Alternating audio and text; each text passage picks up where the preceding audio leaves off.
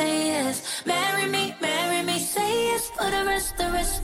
I never seen forever. Hello, everyone, and welcome back to the Movie Dicks Podcast. I am Gabriel Chavez. And I'm Paul Schendel. Today, we serenade our way into the haphazard and manipulative romance music video that is Marry Me. But first, this is a comedy podcast. If you've not seen the movie we're about to shit on and want to avoid spoilers, stop now.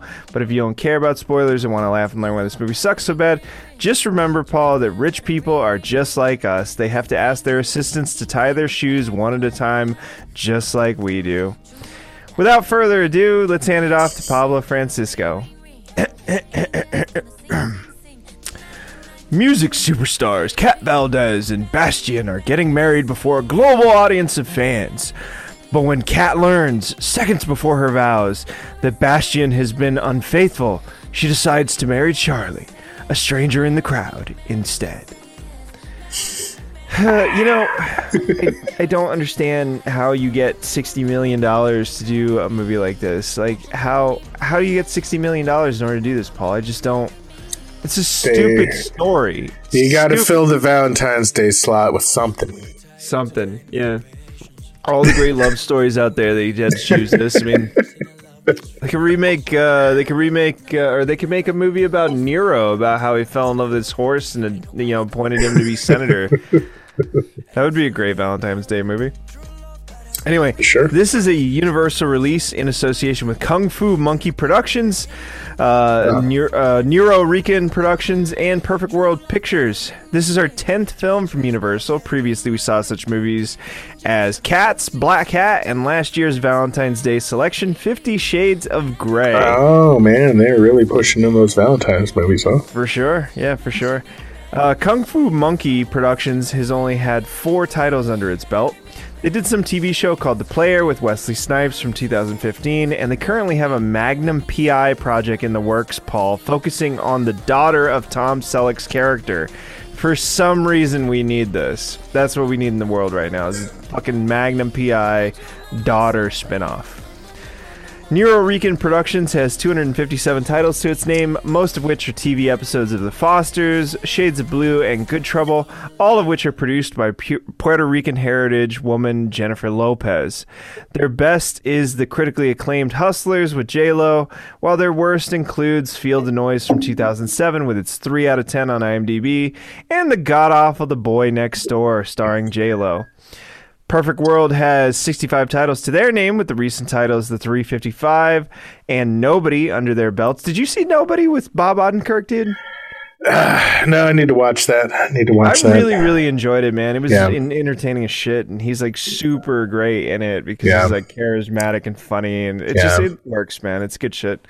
But they also did the critically acclaimed hits 50-50 with Joseph Gordon-Levitt, Black Klansman from Spike Lee, Phantom Thread from P.T. Anderson, which, side note, everyone should go to see Licorice Pizza this weekend instead of Marry Me, by the way, because Licorice Pizza, P.T. Anderson's new movie, is fucking excellent, dude. It's like one of his best movies. I loved it, man. I did not know he came out with another movie.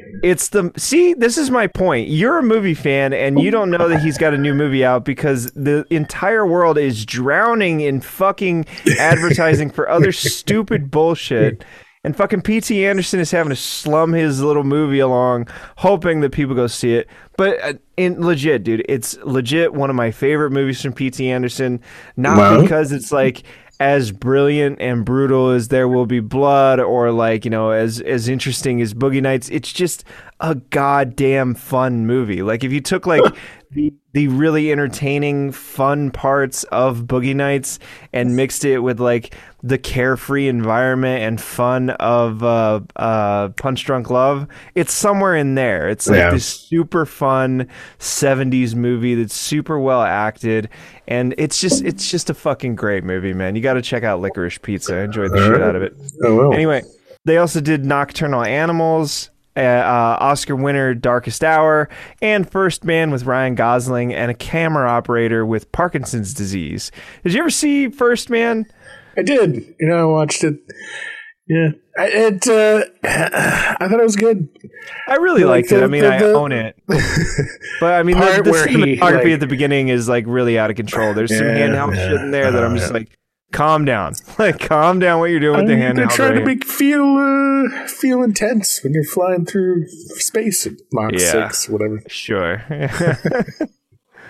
There is problems with the cinematography in that movie at the beginning because like the handheld shit they went way overboard with. But when the steady progression, the idea of starting on 16 millimeter and then moving to 35 and then moving to 65 and then moving to IMAX for the moon sequence was like really, really brilliant work. Like because the texture physically changes. And by the time that you get to the moon, it's like these beautiful, beautiful images of the moon. And I'm like, this I didn't even fantastic. notice. It's kind of sad. Oh, God damn you. Go back and watch it again, you lazy bitch. Just go back and watch it again.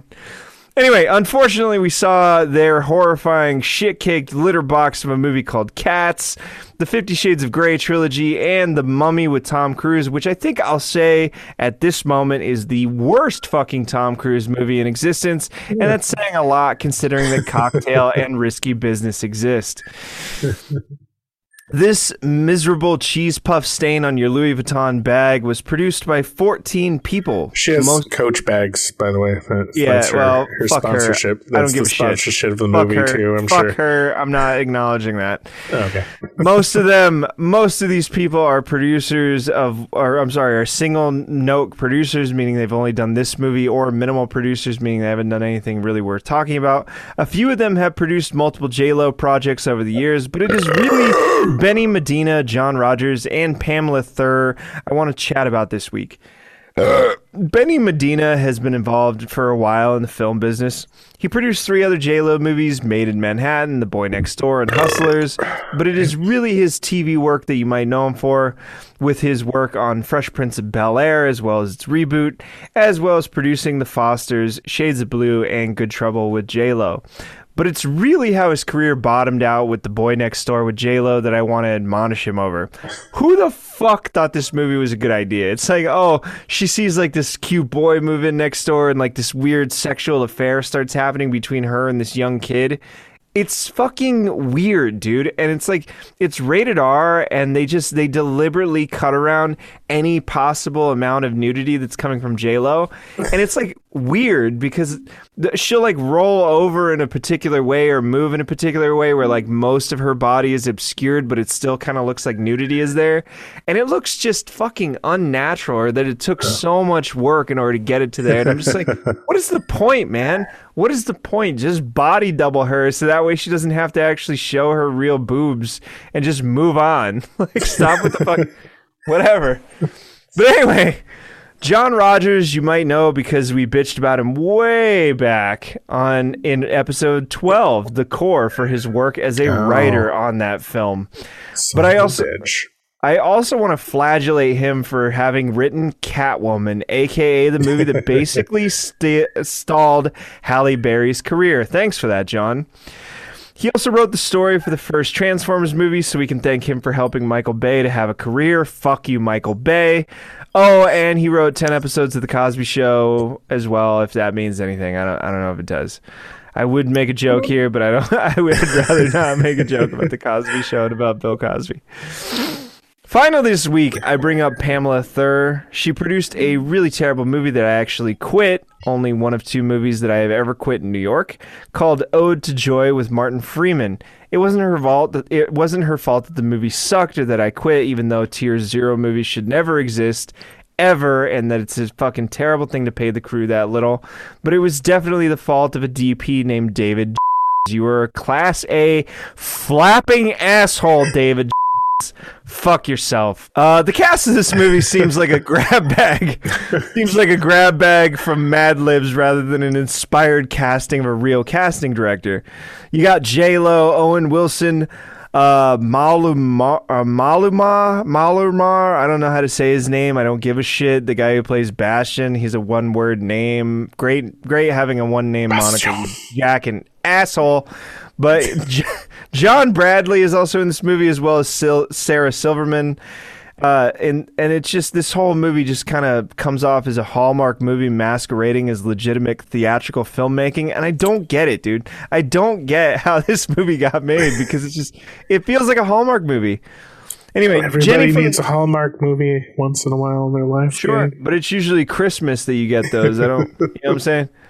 Jenny from the block, we all know, is the alum of such gems as Geely, which we looked at in episode 14 of the podcast, as well as Anaconda. Anaconda. Wait. I've heard that J-Lo and Ben Affleck are getting back together. Did you hear that? Did you know that? No, I did not know that, and I don't give a shit. Oh my God. Where did you read this? Some fucking toilet fucking paper of a rag of a newspaper? Where did you read this? Jill told me, who heard it from a friend, who heard it from a friend, apparently. Oh my God. I don't know. I really don't give a shit. It's one of those things that I hope that it doesn't come back, because it was one of those things that should have died in the early 2000s, and it needs to stay where it died.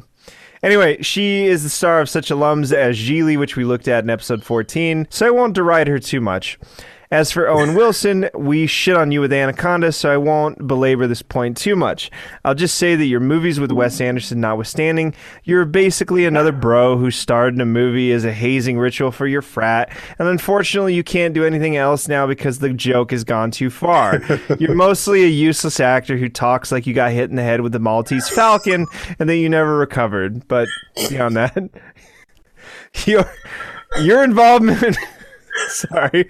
Your involvement with the Crayon movie, the hero of Color City, should be evidence enough of your bad decisions. What? But I'll remind you, look, just Google the poster for the hero of Color City and tell me that you think that he should still have a career after just looking at the fucking box art for that. But I'll also remind you, Owen, that you were in Marmaduke, Zoolander 2, Anaconda, The Big Bounce, The Haunting, How Do You Know, Little Fockers, Father Figures, and Drillbit Taylor, which you should get spanked with a spiked paddle for. Malamar, I'm just going to call him Malamar if I'm going to be honest here. If you can't tell by the Wait. Owen Wilson isn't even, billed on the hero of Color City. Yeah, he is. So I'm looking at the poster. He's not on the poster. Right. Well, damn, dude, he's not even billed. Jesus. So that means that he wasn't involved. Is that what you're saying? No, he should be forgiven. They didn't even bother to give him credit. Fuck it. Anyway, Malamar, if you can't tell by the one-name moniker, is a pop star from Colombia. He has 77 credits on IMDb, 74 of which are music videos, but he does lend his voice to the Disney movie Encanto, if that means anything. As far as I'm concerned, he comes off as a shitty Mark Anthony, aka J-Lo's ex, and he sucks at acting, but whatever. John Bradley plays J-Lo's manager, but you might know him as Sam the Fat from some show called Game of Thrones. You know, that show that you were obsessed with, that you couldn't shut the fuck up about until they shit the bed after eating powdered glass and fired blood-stained shit from their anus in the final episode. It was so good until it wasn't. Paul, the show where the showrunners had their heads buried so far into their own bloodied asses that they destroyed their prospects with Disney of writing 3 Star Wars movies. You remember that fucking show? Yeah. That's too bad. Anyway... I would watch a rated R Star Wars trilogy from them as long as it was kind of Game of Thrones, but in Star Wars. I wouldn't. No? The ending of Game of Thrones just proved to me that they are the most pretentious fucking fart-smelling assholes. I'm saying, as far as scripts for Star Wars, they could do worse. They could hire J.J. Abrams to write another one. Yep. Anyway, while he isn't as fat as he was in Game of Thrones, good on you, dude. That's a great achievement. He is in an awful zombie movie called Patient Zero with the core alum Stanley Tucci, and is currently in Moonfall from 10,000 BC alum director Roland Emmerich about a mysterious force knocking the moon out of orbit and hurling it towards the Earth. So that is something to look forward to, I guess. Otherwise, he's in 2 episodes of Shameless, if that means anything. And that's pretty much it. Sarah Silverman used to have her own show on Comedy Central, and now I have no idea, dude. You know, she's She does lend her voice as one of the twins, the kid Ollie on Bob's Burgers for 60 episodes. Like you can kind of hear it in her voice, but she's also wonderfully profane in the HBO Max original called Santa Incorporated, and she was one of the random doctors on Masters of Sex on Showtime. But like honestly, she's so in between, and maybe it's just because it's a lot of voiceover roles that I honestly didn't remember when was the previous time that I saw her. Yeah. Well, I saw this she's movie. She's been around for a long time, but I don't think she's really primarily a movie actress. For sure. I think she does more stand-up and writing and shit or something. Yeah. I don't know. But, recently she was in Don't Look Up on Netflix, which is pretty good with Leo and J-Law. I actually really enjoyed that movie. Yeah. She was in School of Rock, There's Something About Mary, and lent her voice to Wreck-It Ralph.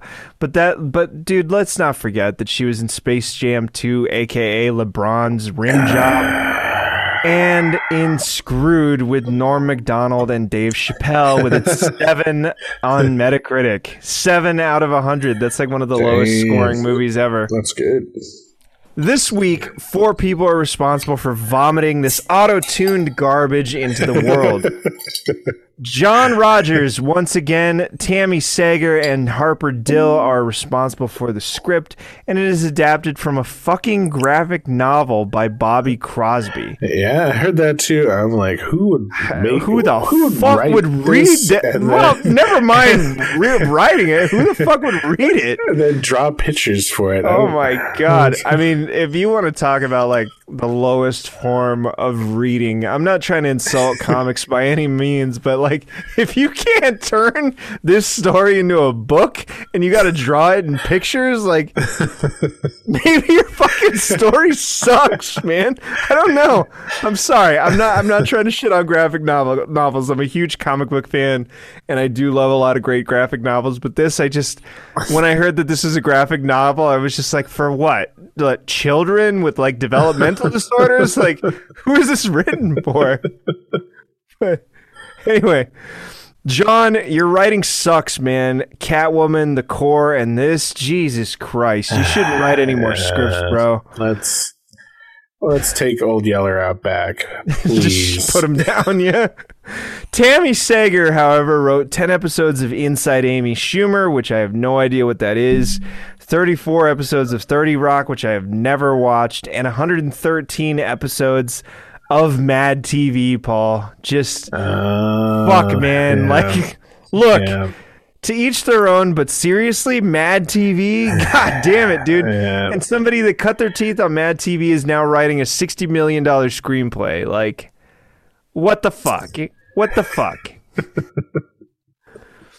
Anyway, Harper Dill wrote a bunch of episodes of The Mick, which I have never seen. It's that show with, what's her name? The Caitlin, what's her name from It's Always Sunny, the girl that plays Sweet D. Her TV show, The Mick. Is it about Irish people or something? No idea. I have no idea. It's so far outside of my wheelhouse. I just don't give a shit because it's on like network television. I really don't care. Oh yeah. And she wrote 23 episodes of The Mindy Project, which I have also never seen, mostly because I don't like Mindy Kaling at all. I don't find her entertaining. I don't find her funny. I don't know who that is. Well, she also is in It's Always Sunny in Philadelphia, the episode when the first episode back in the new season, I think it was season 13 or 12, when Dennis goes away and they like replace him with that Eastern Indian looking woman. Yeah, right. That's Mindy Kaling.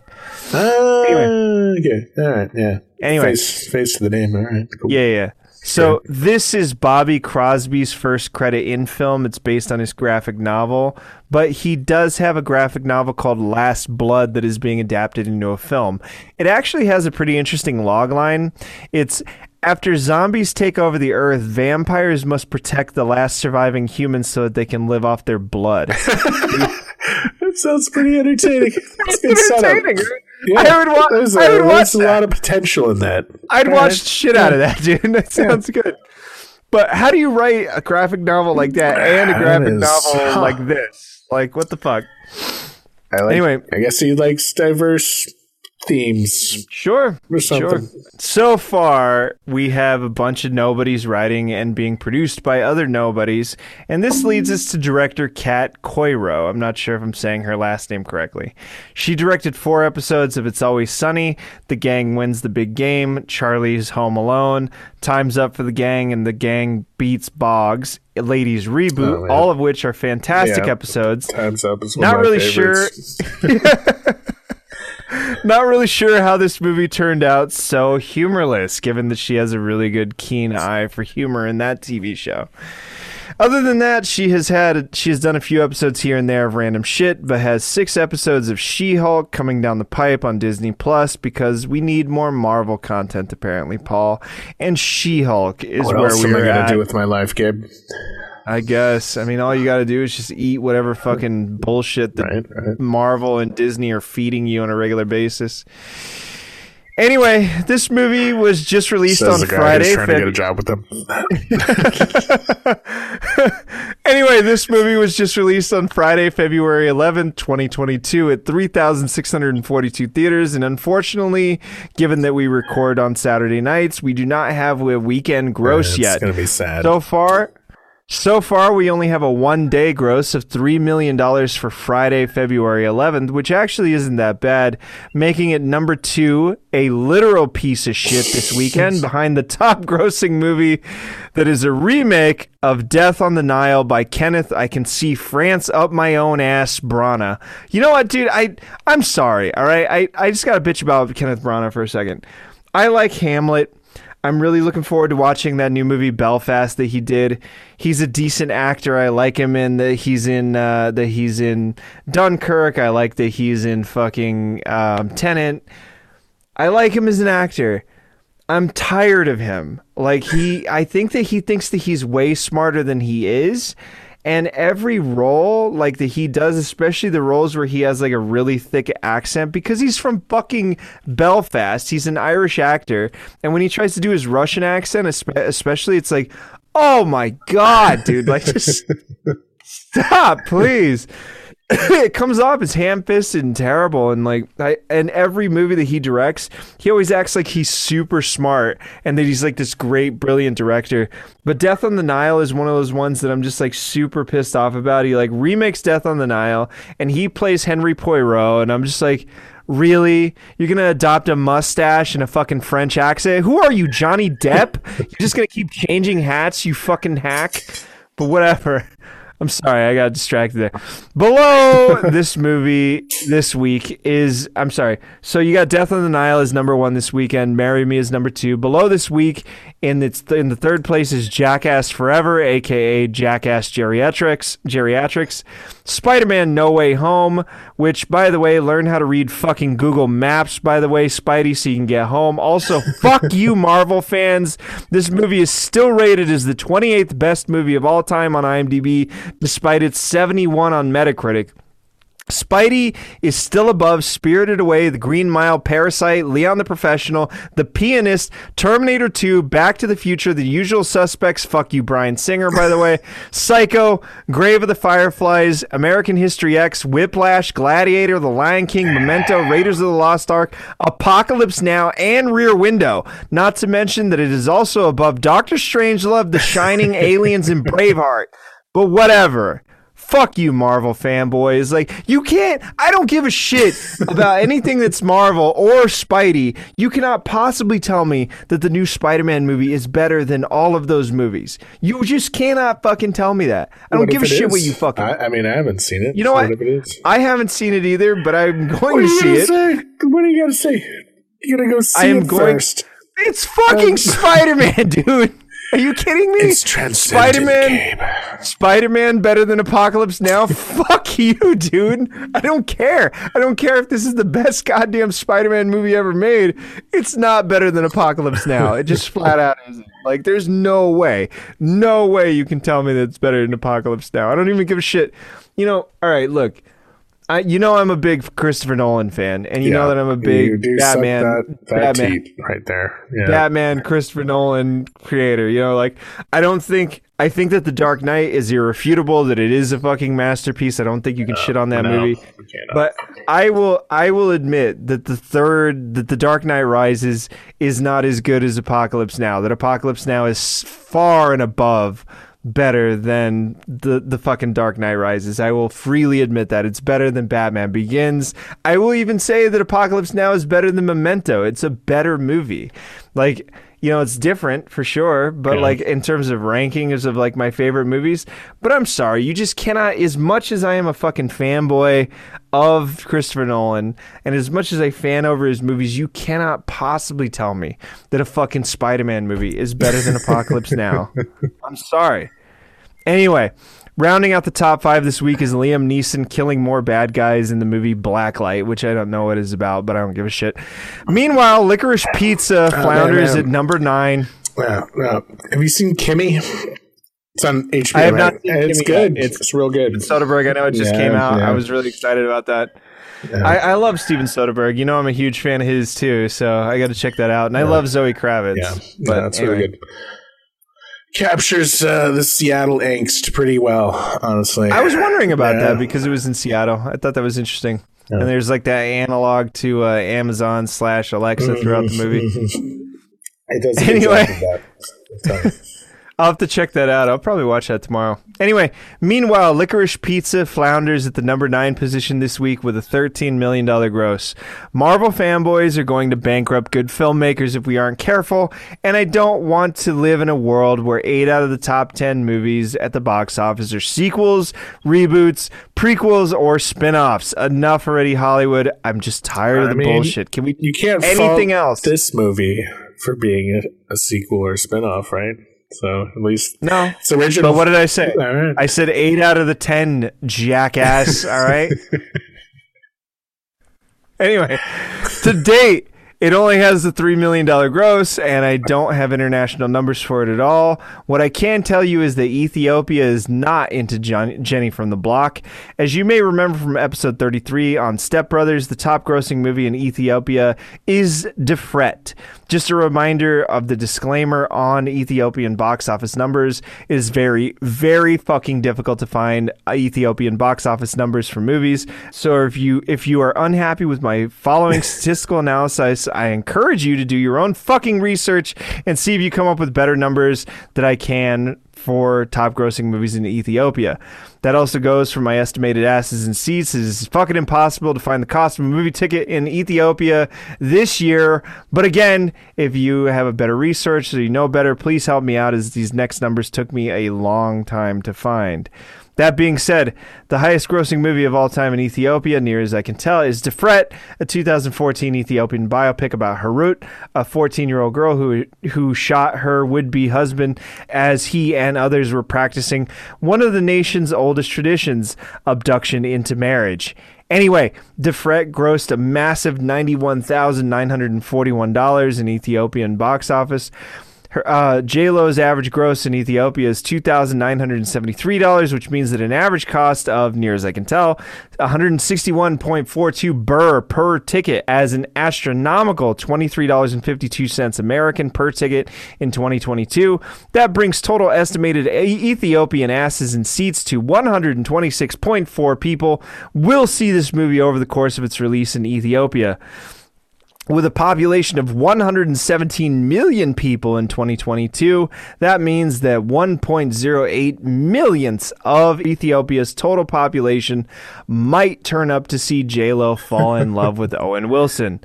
That's almost worth the cost of the export visa, isn't it, Universal? How much does a fucking export visa for a movie cost, dude? Seriously. It's got to cost more than $2,900. There's no way you can make that shit back in Ethiopia. They're never going to see this movie. My favorite reviews this week begin with Abby. I don't know how to say her last name. I think it's Olsesi from The Pitch. Abby purrs with, quote, got a burp in there. Hang on. There it is. Life is too short for movies like this. You, your wine, your blanket, and your cats deserve something better. End quote. Original score, 1 out of 4 stars. Wow. Yeah. Tom Santilli from Movie Show Plus embarrasses with, quote, Jennifer Lopez and Owen Wilson are likable and enduring, but Marry Me is an excruciatingly corny, unfunny rom-com that makes Geely look like When Harry Met Sally, end quote. Original score, 2 out of 5 stars. Lastly this week, Kevin Mayer of The Times in the UK, George Romero's with, quote, the corpse of Notting Hill is reanimated frightfully in the star-crossed rom-com about love across the fame divide, end quote. Original score, 1 out of 5 stars. Marry Me has a She Said No embarrassment of a 6.2 out of 10 with 2,978 votes on IMDb, a Can't Get Any More Indifferent of a 50 on Metacritic, and a splatty 58% on RottenTomatoes.com with a more exciting than Mad Max Fury Road audience score of 92%.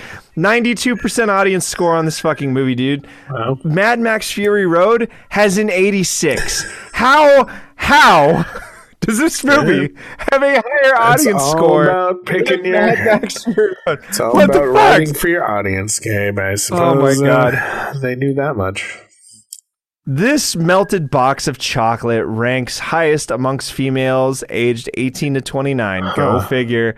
With its 6.8 out of 10 on IMDb, and lowest amongst females aged less than 18 with a brutal 1 out of 10 stars on IMDb.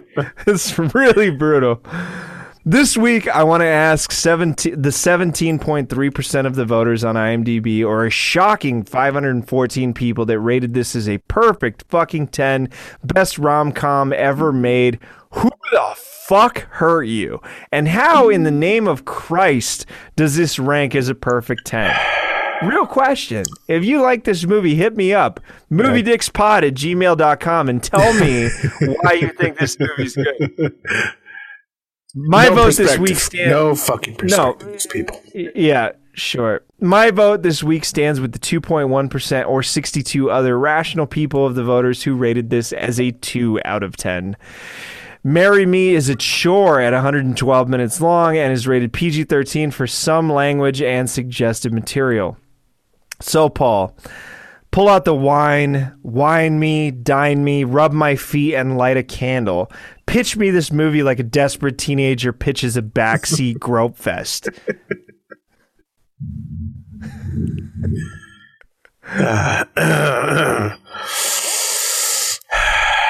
Pandemic, man, this fucking sucks. We need something to lift our spirits. How about some auto-tuned J-Lo singing songs about?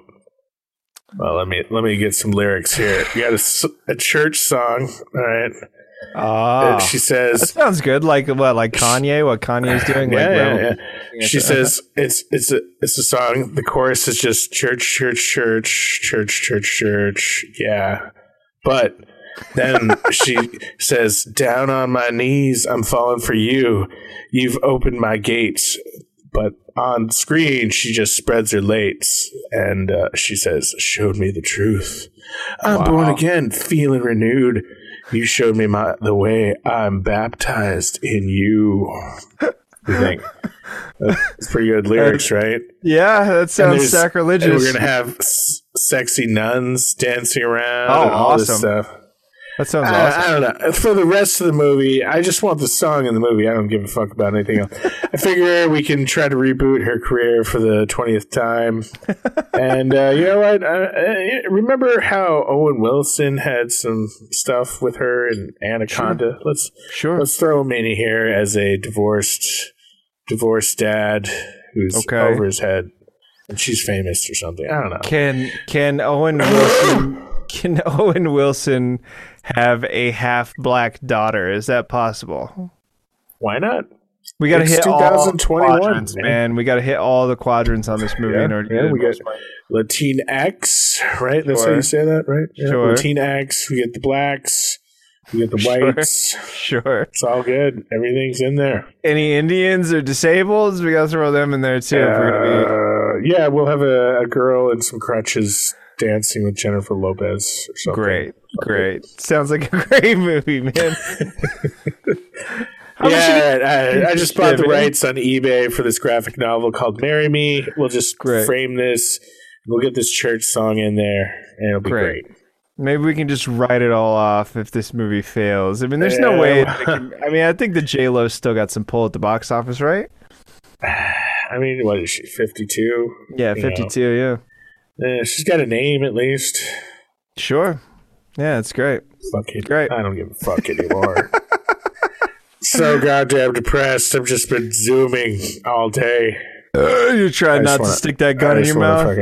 Put the gun down, man. Just put it down. We're gonna make money off of this. Trust me. You know what? I don't need the gun. There's a bridge next to my house. It's fine. Fuck it.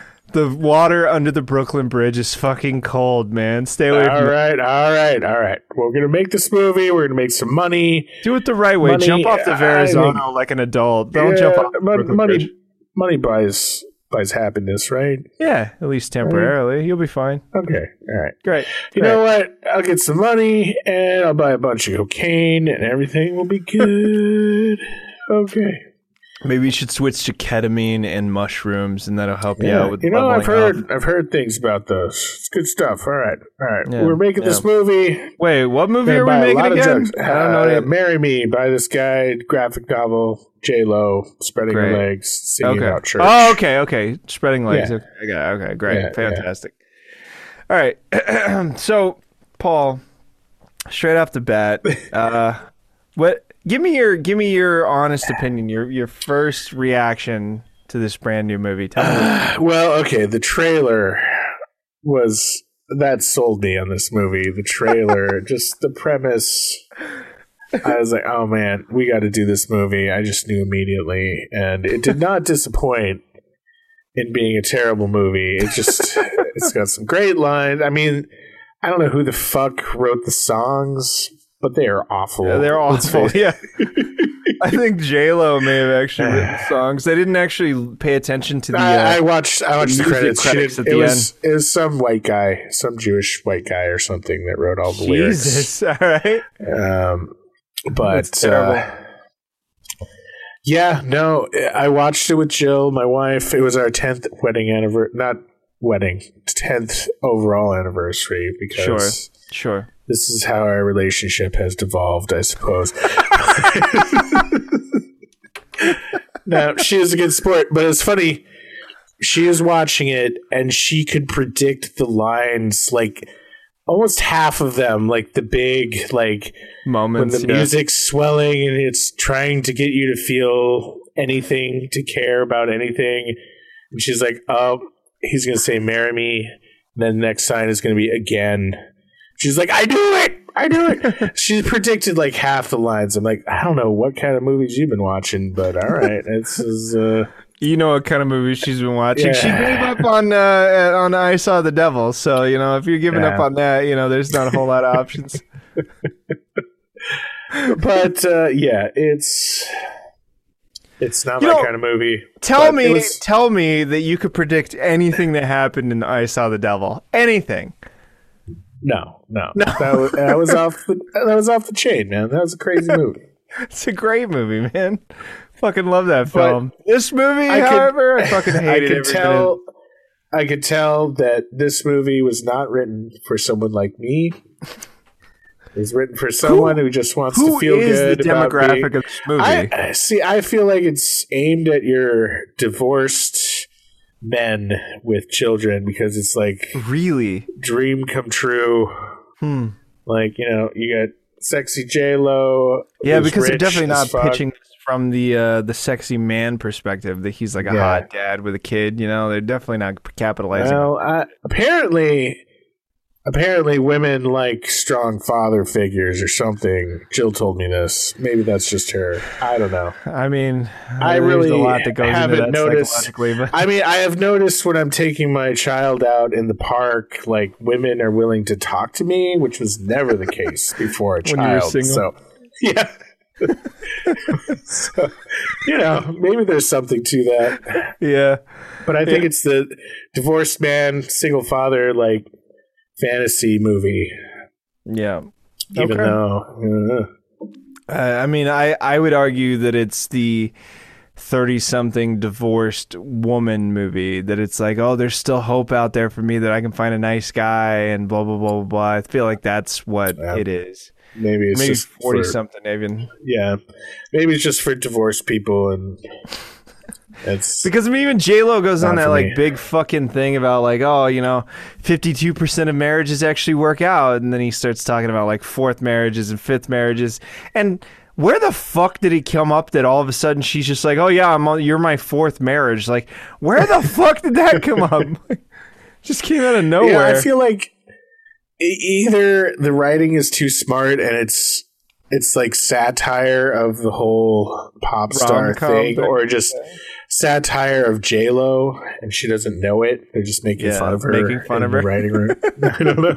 I don't know how many times she's been married, but I think it's 4 actually. Yeah, I want to say, because it was like she was married to Mark Anthony, and then she was married to one of her backup dancers, I want to say, and then I don't remember who else she's been married. She wasn't married to Ben Affleck, I don't think. No. Who gives a fuck? Who gives a fuck? Right, why should? All right, look. It pulls you in, Gabe. Why should I know this information, Paul? Why should I know this? I don't know. Why should I know? You just absorbed it. Look, I'm just going to say something for the record here, okay? Like, this shit about Machine Gun Kelly and Megan Fox, why the fuck do I need to know that? Why the fuck is this in my subconscious? I don't give a shit about either one of them, but I am so bombarded every day by the fucking news alerts on my phone or some shit on Facebook or Instagram. Not Facebook, I don't use Facebook anymore, but on Instagram or whatever, that I knew the Machine Gun Kelly and fucking Megan Fox got married, but I don't give a shit about either one of these people. Why the fuck should I know this? Why is it in my head? Why the fuck is this happening? I hate this. I hate the algorithm, man. I hate it. Bullshit. Anyway, what would you give this movie from your gut rating out of 10 stars, Paul? That's my real question here. It's, I would say 2 or 3 stars, I suppose. Pretty low. It's manipulative. Oh, man. They like use this wide angle lens that distorts everything in like the outer quarter of the frame. I was noticing that pisses me off, man. It is a wide angle lens, but it's also that they're shooting with real anamorphic lenses on this, and the anamorphic lenses have a distortion factor to it. But the DP has no idea how to implement using wide angle lenses. You can't pan. You cannot pan with those distorts lenses. the shit out of everything. Yeah. I don't know what series he's using. They almost look like old Hawk anamorphics by the way that they like blur the outside edges, especially like in the corners. It's almost like it's vignetting, but it's not. It's just fucking blurring because of the way that the lens is shaped.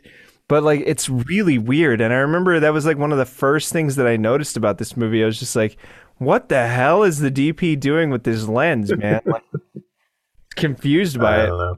And this is not that movie to shoot that shit with. You know what I'm saying? Like, just fucking shoot spherical and crop, for Christ's sake, like everybody else.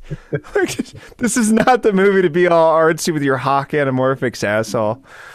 Anyway, so jumping into this right away, Paul. So starting a movie by filling the CinemaScope aspect ratio with 3 live stream videos of J-Lo being a fictional version of herself and performing on Instagram is not a great way of starting out this movie. Like, it's definitely not something I wanted to see.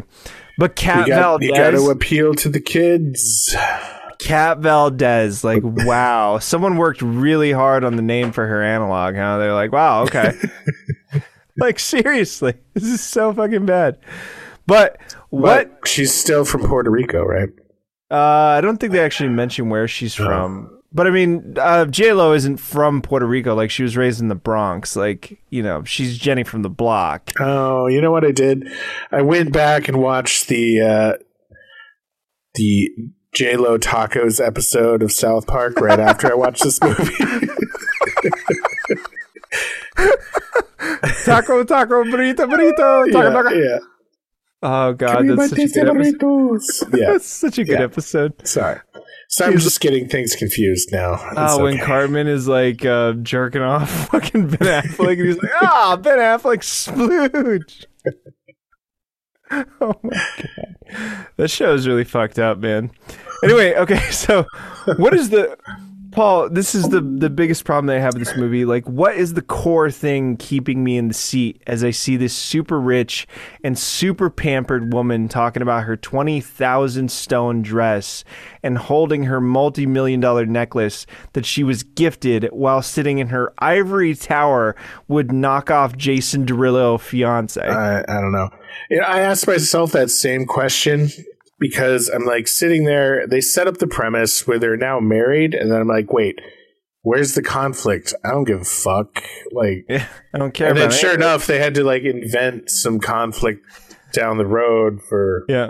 This is the same problem that I had with the TV show Girls. Like, what is the common thread that I can hold on to so that I can feel these people struggle? Like, in Girls, it's like these girls that are like products of like super rich daddies that put them through great grad schools, and then they got on the other side and they live in Williamsburg, Brooklyn, which is like a fucking super fancy area. And like, if you watch that TV show Girls, you would be under the impression that black people don't exist in New York. Like, it's a majority of just white people around all the time. And I'm like, what the motherfuck? But beyond that, I'm like, these people are just super privileged girls that have super rich daddies that are paying for like these massive apartments that are super beautiful in Williamsburg. And they're like, oh, what do I do with my life? I don't know what to do with my life. And I'm like, why the fuck should I give a shit? And why did this go on for 5 seasons, man? But beyond that, like... Wait, how many seasons did you watch? I watched 2 episodes of the first season. I was like, fuck this. I can't do this. Like... I just can't. But dude, I just don't understand why I'm watching this movie with these overprivileged pieces of shit. Like, there's nothing for me to connect to. I just don't give a fuck about these people. I'm sorry, J-Lo. You're not Jenny from the Block anymore. You haven't been Jenny from the Block in 30 years. But anyway, we cut back to... Don't you feel bad for her that she got left on the altar? Oh, fuck okay. No. We haven't even gotten to that point. We're just getting into this. Okay. But we cut to Owen Dick Nose Wilson, and of course he has a multiracial daughter, and he's living in Brooklyn in a very large and expensive looking bare brick walled place. I was wondering how a teacher could possibly afford that place. Don't know, dude. And he's supposed to live in Brooklyn Heights, which is right by the water, and he like walks to his fucking daughter's school every day. I'm like, there's no way. No way that a teacher can afford this in Brooklyn. I don't give a shit. What the fuck? But seriously, does this make him more relatable that he's in this like super expensive looking brick fucking walled place? Like, this is not how most people in Brooklyn live. Like, seriously, if you know anything about Brooklyn, you know that a majority of the population does not live like this. In New York, period. What? I thought everyone had giant loft apartments. Sure. Yeah, I mean, that's what everybody strives for. But 9 times out of 10, it's a fucking shitty drywalled apartment that you're staring at a brick wall. That's you can't open the oven all the way because it hits the refrigerator. Or you can't get into the toilet properly because you got to turn sideways in order to get past the sink. Anyway, what is super troubling to me is that as we cut to a 2-shot of him handing his daughter her backpack in this opening scene when we first meet him, he's giving her a backpack after he makes her fucking lunch. There's a goddamn boom mic in the shot, dude. Like right above Dick Nose. Right above Dick Nose, there's a fucking dead cat hanging out there. I'm like, come on, man. Come on. Seriously, that was your best take? That was your best take? How did the fucking editor lose that? Oh, and how does Owen Wilson afford his place on a teacher's salary? Like we said, he's a middle school math teacher. How does he afford this? But Owen Wilson keeps a young girl after class in the next scene to talk about his daughter and begins prying about his ex-wife's new husband, David, and how he is threatened by David moving in as a cool stepdad to his daughter and blah, blah, blah, blah, which they drop completely after this scene. Completely, it's gone. But we cut to former star Sarah Silverman and Owen Wilson spying on his daughter, talking to her friends. But where the fuck has has Sarah Silverman been? Like, I know that we just talked about this in the opening, but she was like everywhere back in the day in the early 2000s, and then she was like nowhere all at once. It was just like overnight, all of a sudden, like as soon as her show dried up, it was like, where the fuck did she go? Where's Sarah Silverman these days? But we cut back to J-Lo getting a full body massage while looping her own music video on multiple TV screens behind her. Yeah, I never got that in this movie. She's like sitting, like doing yoga or getting massages, and there's TVs everywhere. Like, who does that? Apparently, rich ass J-Lo with watching her own CNN shit in the back or whatever the fuck. No one does that. I don't know. Fuck. But her jerk off fiance Bastian shows up and talks about Instagram, etc. But as we cut to the medium of J-Lo, I'm reminded J-Lo flies in the same eyebrow artist for the last 20 years wherever she is and pays her artist $30,000 every time that she gets her eyebrows done. Because children's cancer research isn't as important as J-Lo getting her eyebrows shaped, apparently. But as they continue talking, she reveals that that this is her own apartment. So this begs two questions from me. One, who has a room like this for massages that has 9 TVs tiled on the wall to display their own music video? And two, what is so relatable about this female love interest? Like, that she's rich? What is the fucking point exactly of this fucking movie? We're sitting there, and for a majority of it, I'm just taken out because I'm just like, I don't care about this rich person. Like, I just don't care. Won't they? Well, they won't. That's what's important. This is that tabloid bullshit that we watch on like Us Weekly every week at the newsstand when you go to check out. It's fucking ridiculous. But when she hangs up on her FaceTime with knockoff Jason Derulo, we see her call log, all of which are FaceTime TM calls to everyone. Who the fuck FaceTimes that much? And how does everyone in her phone have an iPod? Oh, wait, never mind. That's advertising, Paul. This movie is full of fucking advertising. That's why when she flips her phone over at the end of the scene, that the edit point of her putting the phone down is a few frames too long because it wants to focus the fucking Apple logo on the back of the phone. It doesn't matter that Apple has 80% of the cell phone market cornered. They just still have to fucking advertise. You know that Apple 70% of their sales every year come from selling fucking iPhones? 70%. It's not even the fucking computers anymore. It's just fucking iPhones. That's what they do, man. Yeah. Mike, and they sell you on this idea that you need to get a new iPhone every year.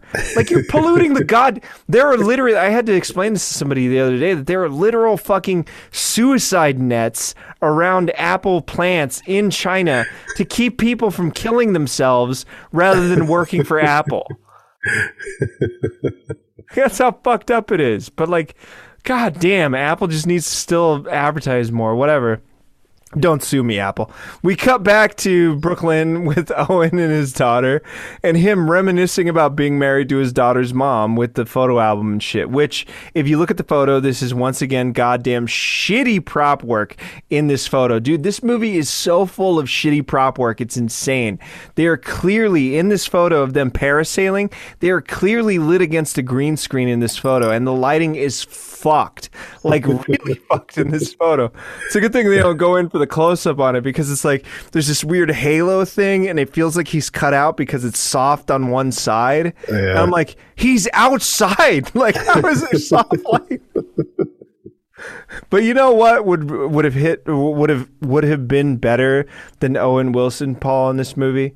Is his more talented brother Luke in this same role. I would have actually bought that his brother Luke Wilson could actually get together with fucking J-Lo. That's just a straight up fact. But we cut back to J-Lo looking sexy again in her super luxurious tub. Is this blatant flaunting of her wealth appealing to anyone? Like, for real. Like, I know it's because she has all of this money in the world, but she isn't happy, etc., etc. But fucking Jesus. Enough already. Like, she doesn't just need to keep throwing around all these images of her in her fucking literal ivory tower in a fucking bathroom. It's weird. All she does is, like, relax and sit. Yeah. And relaxing poses. J-Lo has a hard life. You didn't get this in this movie. She has a hard life, man. The worst experience that she ever had to go through is sitting in coach without a fucking winter jacket in order to get to Peoria, Illinois. Anyway, so J-Lo watches Jimmy Fallon and he tries desperately to be funny. I'm sorry, Jimmy Fallon, you're not funny, bro. Like, yeah. But the first seeds are planted that she is truly unhappy with the size of this wedding because Jimmy Fallon is making fun of her Instagram following. Like, what a relatable struggle, right, Paul? Like, don't you stay up at night struggling with Jimmy Fallon making fun of you on late night television? It's tough. I know. It's really hard when he makes those jokes about you and you're just like, damn it, man. All I'm trying to do is be a normal person with these 83 million followers. That's all I'm trying to do, man. But, you know, we cut back to J-Lo on her wedding day wearing what appears to be a semen-stained Wookiee pelt, which I was confused by, and somehow her friend thinks that it looks beautiful. Did you look at that goddamn garment, dude? It literally looks like she's wearing this jumpsuit that is splooged on by Chewbacca. I don't get it. Dude, this whole movie comes off as like this music video of like her like fucking style and shit. It's just like this extravagant overusage of like, let's put J-Lo in as many cool outfits as we can and let's make all these fucking music videos. I swear she changes outfits whenever she walks into a new room, even if it's in her own apartment. Yeah, it's crazy, dude. Oh my God. But the setup is that Sarah Silverman's girlfriend dumps her, and she has 2 extra tickets to Kat Von Lopez's show. So obviously they should all go together, right? Like her, his daughter, and Owen Wilson. But we cut to J-Lo, like fucking sitting alone in a nude bodysuit that would be qualified as blasphemous in middle America, like complete with slutty nuns and her crucifix hiding her bits and pieces. That recalls, dude, you know what? All I could think of when I was watching this goddamn sequence was I was thinking about Bad Lieutenant for some reason. And I have no idea why it popped into my head. Maybe it's the nuns. I don't know, but it popped into my head and I couldn't get it out of my head. It was Bad Lieutenant. Hopefully most people haven't seen Bad Lieutenant, so they can get a different image in their head there. But I'm not sure exactly why, but apparently we needed to see the entirety of J-Lo's song Church, where she just has to chant it 36 times. Church, church, church, church, church, church, church, church, church, church, church, church, church, church. Because this is the world of music these days. There's like this thing that I saw, I don't remember what it was, but it was like this thing online talking about Justin Bieber's song Baby and how he says the word baby like 185 times in that song, and it's a majority of the fucking song is him just saying the word baby. And I'm like, is this what we're paying people literal millions of dollars to do? Is just say the same word over and over and over again? Yeah, see, this is where I'm like, are they making fun of pop music with all these sequences, or is I don't know, dude. They legitimately think they're trying to be legitimate about this is superstar material right here? I think it's legitimate. I don't think but I think that the tragedy of it is that J-Lo and everybody else involved doesn't realize that it's so goddamn terrible. Anyway, J-Lo calls out Bastian to perform, and he lays on the Pitbull / Jason Derulo shit a little too thick in the scene, but everyone keeps staring at their phones as the extravagant pieces for the wedding are being put in place because, of course, the Latino boyfriend is cheating on his hot-ass J-Lo with her assistant. Yeah. Gasp. Oh, my God, because we all know how those Latino pop stars are. And don't fucking come at me about this for a second. If you don't know who I am, like, I am a Latino man. I can talk all the shit that I want because this is some racist-ass bullshit. All right? This is some really racist... I thought the same thing. I was like, oh, the Latino guy, he's going to cheat on his wife or his fiance. It's like, how unfortunate. Everyone knows that's going to happen. Everyone knows that that's what Latinos do. And again, don't fucking come at me, you asshole. But anyway, so J-Lo gets ferried up to the stage and freezes, telling the music to freeze as she sees this video. But J-Lo stops the show to address the video that she just saw, and she monologues on the meaning of love and that she got caught up in life and didn't see the lie that is love. Remember Bennifer, Paul, and that whole fallout that fucking pervaded our culture? Like, our cultural subconscious was pervaded by that, regardless of the fact that none of us wanted to know any of that shit, nor gave a fuck. But for like 9 months, on every cover of every magazine, it was like, Bennifer, together or not? Together or not? I'm like, who gives a shit? And you know what the end product of all that was, Paul? Was the movie Gigli. So remember that. All right, fuck. I think I died a little bit. I died too when I watched that movie again for a second time. But she looks around in the crowd, and somehow Owen Wilson is not only the only one not holding his phone, but also he is the only one that is making eye contact and holding a sign that says "Marry me." And lo and behold, her different choice is marrying him on a whim because Bechdel test. And apparently because Owen's weird ass nose is so attractive to her that that's what gets her off.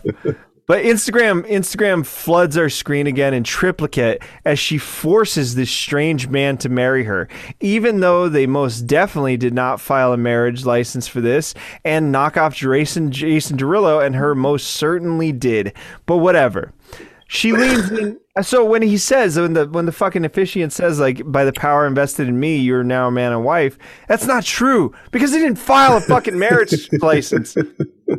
But she leans in for a kiss, and the world stops, and the silence grows in. He is her one and true love. We know this, her one and only true love. Backstage, Jason Derulo gets aggressive and tries to attack Owen Wilson as they pile into a fucking Lexus SUV. Oh, wait, advertising. Because somebody like J-Lo would be driving around in a $60,000 SUV from Lexus. Like, come on, get the fuck out of here. But in the not the limo, the modestly priced SUV, they swap loads about the emotional nature of the night, and Owen Wilson, being a great dad that he is, has left his child with a coworker. Great parenting, Dad. Great parenting. But they arrive at her apartment and she unstuffs herself from the SUV and goes inside, telling him that he should go home. He gets a phone call on his flip phone. Like, what goddamn year is this? I'm sorry, he wouldn't have a flip phone. I was like, they got married. I mean, he didn't even go up to her apartment. I mean, who gets married and doesn't have a wedding night? I mean, come on. I mean, how was she expecting him to be such a decent person at that moment? He could have been like, you owe me, bitch. You know what I'm saying? It could be like some really fucked up shit. This could have gone dark real quick in this scene. But Sarah, would have been a different, probably more interesting movie. Sure. Yeah, it would have been. Dude, all right, I'm going to get to it in a second, but I got a question about Lost Highway, but I'll get to it in a second. So Sarah Silverman tells him that he is everywhere, much to his surprise. But how is he surprised? He married a superstar as a nobody on live television and the internet, and he's actually surprised that he is all over the news? Like, she must find his stupidity enormously charming or something, I guess. But she sits in front of the TV listeing to Fallon making fun of her again. You ever known a math teacher? Yeah, my wife's a fucking math teacher, dude. A lot of them they have their heads somewhere else. Not up their ass like this motherfucker. But anyway, she sits in front of her TV listening to Fallon making fun of her again, and she cries in the arms of her manager, who always wears a suit 2 sizes too small. I'm sorry, whoever the wardrobe supervisor was on this, but like, seriously, he is in a suit that is too small, and when he buttons it, you can see it, all right? I know that he lost a lot of weight, and I know it's something that should be celebrated, but like, put the man in a fucking suit that actually fits. Don't stuff him into that shit, dude.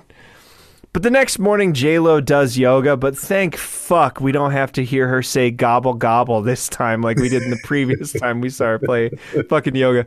But as she yogas, her manager pitches paying off Owen Wilson with $5,000 and let it blow over. So she retorts with maybe she will just stay married to him, which is comedic in concept, but if this is a legal marriage with the manager, if this is a legal marriage like the manager seems to think it is, despite the lack of the marriage license and the application and the witness signature, wouldn't Owen know that she is worth millions and not take $5,000? Right. Like, maybe he would just sue in divorce court and take at least a few million. Like, what the fuck? Seriously. But manager, of course, thinks that this is insane and brings up that they didn't file any of the papers, and she tells him to file the papers anyway. But she goes on to say it's only for a few months to reclaim her narrative and not be Jerkoff's punchline, blah, blah, blah, blah, blah. But this, again, is a woman whose only defining quality is that she needs a man to define her femininity and her fucking autonomy. But talk about bad decisions, like, last minute revenge marriage. Sure, Like, I know. I don't know. That's some bad decision. Worst decision you could make right there, I think. Yeah, I mean, I got a whole thing to say about the ex-wife here in a second because I don't understand why they never went into that. But manager goes on to talk to Owen Wilson and tells him the cat is a legend, that her dad died before she was famous when she was really young, a.k.a. daddy issues, a.k.a. Bechdel test fail again, and that Owen has to help her by being her husband for 3 months to help her get over this publicity faux pas and only $10,000 in compensation. But Sarah Silverman chimes in with that Cat could just pay to build a math wing on the school that he teaches in, because that makes sense. But side note, while he conveniently only brings up his daughter when it makes him look sympathetic, wouldn't this be grounds for mom to file for full custody? Like, clearly he is impulsive and shouldn't be allowed to care for the child. He, like, married a complete stranger on live television. This is complete grounds to get full custody. Like, I'm just asking, seriously. Left his daughter in a weird audience. At a fucking concert with a fucking coworker. These are great grounds to fight. He's not a good dad. But also, this time, there is a dude who is filming Cat all the time on handheld, but I'm not sure why. We never see this footage up until this point. It's just he's always there. And he's creepy as shit. And, like, I don't understand what's going on with this. She's like, oh, he's filing it away for, like, you know, later episodes or whatever, like on YouTube, I guess. Like, is this something that, like, Gen Z watches that I don't know about? Like, what the fuck is happening? Just record every moment of your life and put it on YouTube. Someone will watch it. Sure. But we see J-Lo's daily schedule with her doing vitamin ads for Instagram and taking selfies. And while Owen makes reference that he doesn't like her whole distorted reality and that everything is sponsored, he still goes along with this for what? A math wing? Like, doesn't that make him a prostitute if he's selling out his moral value for this? I mean, sometimes you got to work the streets a little bit, you know? Sure. Sell it. Walk up and down. You got to turn a trick or two if you're going to get through this life. Yeah. But we see J-Lo's daily... they hold a press conference and Owen waxes cute and cheesy and wins over the reporter pool. All this brings to light that this is not news. Why the fuck is there a room full of reporters larger than the press room at the White House in this scene? Why is this a fucking thing? Because our country has a disease, a very malignant disease, of celebrity, yeah. But one of the reporters makes fun of that Owen was married once before, and J-Lo does bring up the inequality of the situation in women being married. It's all on the man's terms, and instead maybe we shouldn't shit on women by waiting for men to propose and waiting on the man to commit. But, like, that women should just pick the guy, marry him, and make him earn the right to stay while she keeps her last name. And you know what? To be honest, Paul, I actually agree with some of this. Like, the patriarchal system established to own women is offensive and antiquated at the very least, and abusive and destructive at its worst. But, like, she was, like, halfway there, but this movie, like, completely undermines anything that she was going to say. Yeah. Yeah. Fucks it all up. She does propose to him in the end, though, so she does follow through with that at least. Sure. But I mean, she has all the money and the power, and she could buy and sell them a million times over, you know. So yeah. I mean, but this is going to get into the whole cuck thing, which I'll get to later with Owen Wilson.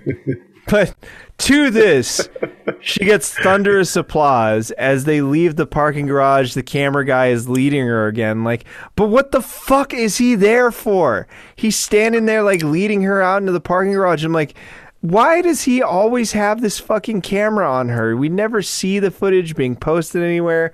Plus, you got social media manager there, like her friend, like with the phone, like posting shit too. Is this what it's like being a celebrity? Because I feel like this is the reason why celebrities have drug habits and end up eventually like hurting themselves or blowing their fucking brains out, you know? But they swap loads again as the two Lexuses sit atop a parking garage that has a ton of Bentleys on it for some reason. And she says that she is jet setting to London for a meeting and that he is headed to Flatbush for a dog. But why does she need to fly to London for a meeting? This is more of a carbon emissions thing combined with my previous point of what there is to like about her. Like, hasn't she ever just seen getting of her Zoom? eyebrows done? Hasn't she ever heard doing a of little Zoom? shopping. She doesn't need to fucking go to London to go to a meeting. It's a 7-hour flight to London. This is the middle of the day. She's going to get there. She's going to get there past the international dateline time change.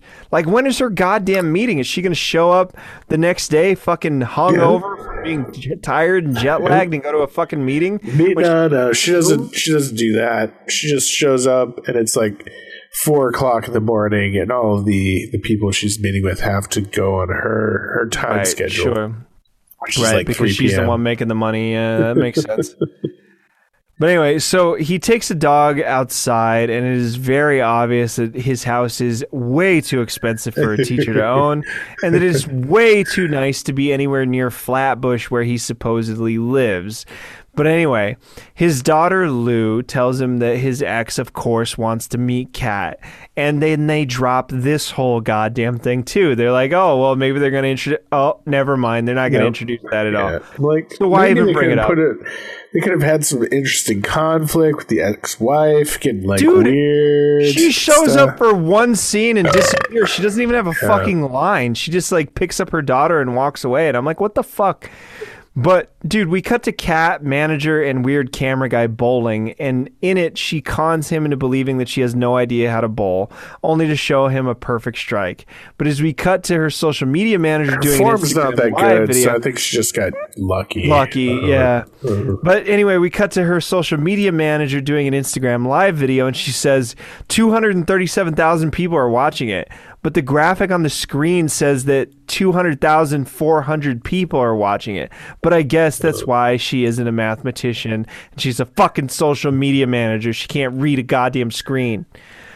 But Owen, again, shitty prop work. Shitty prop work, bro. Come on.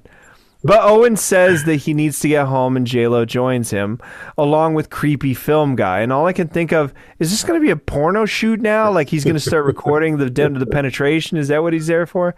But he makes some shitty puns and J-Lo realizes that releases the creepy guy from the night before, blah, blah, blah, blah, blah.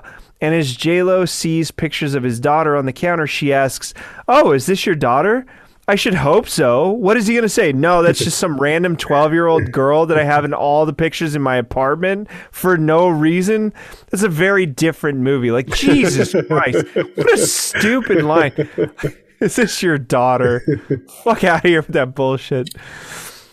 But they talk for a minute and J-Lo digs up about his ex-wife and why they got divorced, all because he said that his ex-wife didn't want to be with him anymore with no follow-up questions, like at all. She just accepts this on face value.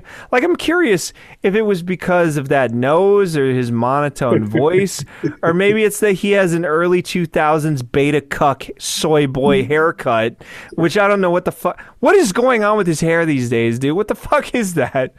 I've never seen anybody... It's probably thinning out, and he has to do It's the only way he can hold on to it. Yeah. Dude, could you imagine Owen Wilson with a bald head? That shit would be creepy as shit. Anyway, she reveals that she has been married 4 times now, and they go for a walk in his neighborhood that is extremely empty, considering that it's a Brooklyn street.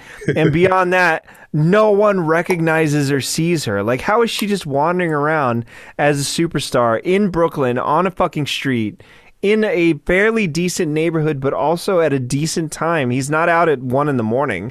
He's like, this is like 8 p.m. maybe, and nobody's seeing her or recognizing her. But anyway, the next day we cut back and forth between the day of the life of each of them during a montage, and while J-Lo sings over her montage, an overly moderated auto-tune song is playing.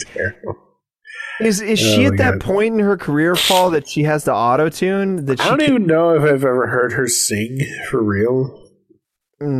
I mean, in the early 90s when she started, like, yeah, she had the voice. It was all there. But, like, I don't know at the age of 52 if she has to auto-tune or this is what's qualified as pop music these days. Yeah, maybe it's just pop music. I don't recall hearing a song that wasn't auto-tuned for a long time, so... Yeah. But anyway, we cut back to the school and finally see Mom. At least this cast is a little bit diverse. If only the only speaking roles in this movie weren't relegated to an almost entirely white cast, minus J-Lo and the daughter Lou and fucking Bastian. Literally, dude, if you watch this movie, 99% of the characters that are people of color only have one line or they don't speak at all. Literally 90% of the dialogue comes from white people only, other than J-Lo and Lou. And I'm just like, what the fuck? Yeah, you have a diverse cast, but none of them are saying anything. You're just like breezing past all of them like fucking scenery, and then you're like, oh, okay, yeah, we checked all of our boxes for the EEO, and so we can pretend like we're a good organization, even though we're not. But whatever. Yeah.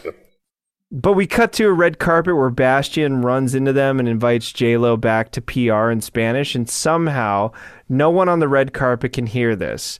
The reporters that are right there, the people with the microphones, no one can hear what he's saying. There's got to be somebody there that speaks Spanish, and everybody's like, what did he say? What did he say? I didn't hear that. And I'm like, oh my God, are you serious, dude? Like, there's videos all over the internet of a star like on a red carpet saying some stupid shit under their breath, and everybody's like, oh my God, did you hear that? And I'm like, oh, only now are we not hearing it. Okay, yeah, because the movie doesn't need it. Okay.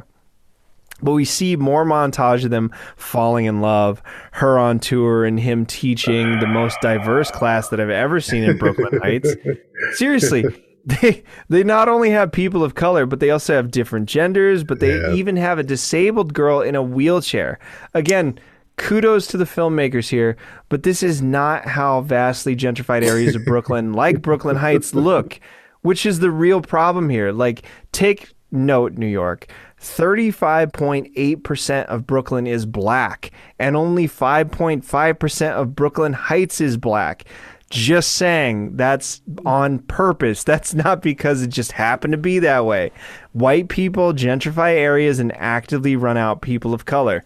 Look it up, motherfucker. It's been happening for 30 years. Yeah, doing that right now. I'm just sitting here in my house, and I'm actively gentrifying. It's pretty crazy, right? All right, look, I got to go into this for a second because it's a real thing. When I do say that white people moving into black neighborhoods causes gentrification, that's only partially true. White people have more than every right to move into a black neighborhood if they want. The problem is that gentrification is a fucking economical thing. And so white people oftentimes end up going back to their grocery store that they always went to, or their bar that they always went to, or whatever, that's outside of the black neighborhood that they were living in at the time. So as a result, any money that was within the neighborhood is now leaving the neighborhood. And so when that happens enough and enough white people come in and they're moving and they're going to different places to spend their money rather than the local businesses that are there, those businesses shut down, and then they bring in a fucking Starbucks or a fucking like fancy ass thing I'm really white worried. people are gonna like. I'm worried that my local bodega is going to be turned into a juice bar or something, because he had this parking lot that he fenced off, and they would store food trucks, and I guess they'd pay him like a little monthly stipend, but he tore down the fence. I'm worried that they're going to like tear it down and turn it into some white person shit. Yeah, I really hope not, but it'll be hot yoga or Pilates or juice bar or something like that. Here comes the neighborhood. I don't know. For real though, I mean that's what the big problem with gentrification. If you're white and you're looking about moving into a black area or a brown area, spend money at the local businesses, support the local businesses, keep them around. Because if you keep spending your money outside of the neighborhood, you're the fucking problem. I just gotta say, you are the problem. But anyway, we cut back to Owen Wilson's school, and Kat wanders in order to surprise him at work. And she says that she rescheduled her private concert in Japan in order to surprise him at work. But then it turns into the Cat show, and all the kids talk only about Cat rather than the mathalon training that they are doing. This will come up later because they fucked this up. But she even tries to be relatable by talking about how she has been nervous before in front of a crowd and how she forgot the words to her own song at the VMA Awards, because that's super relatable. You got nervous the last time that you performed at the VMAs, right, Paul? And that's definitely a relatable thing that you can totally like attach to Jennifer Lopez's character. I mean, getting nervous in front of a crowd is relatable, I suppose. So, sure, yeah. Marty, I'm coming around. I like this J-Lo lady. I can see that she's a real human being on she's the a real inside. person. Yeah, you can see it. But she doesn't even know to bring money or an ID or a passport to fly the plane. To the fucking plane. Yeah, I know. But anyway, she takes over his math class to such an extent to promote herself that she leads a dance class with the kids that they answer random math questions during, which is not math instruction, by the way, but I guess it's okay because she's rich and she's fun, right? Yeah. I mean, I think this whole movie is just, the theme is if you're rich, you can do anything you want and it's fine. They're not wrong. I mean, fucking Robert Durst didn't spend a day in jail, and he killed 2 people, and he never served a day in jail. But we cut to Kat's massive apartment that she is trying to work out a melody on her grand piano on, and Lou giving her advice on solving problems, then grilling her on whether Kat actually likes her dad. They have a good genuine moment, and a bunch of Coach bags all of a sudden show up that J-Lo reveals are part of a charity that she works for. I'm not sure what charity accepts Coach bags, but whatever. I didn't get that whole part. But here, poor starving child, have a $5,000 Coach bag.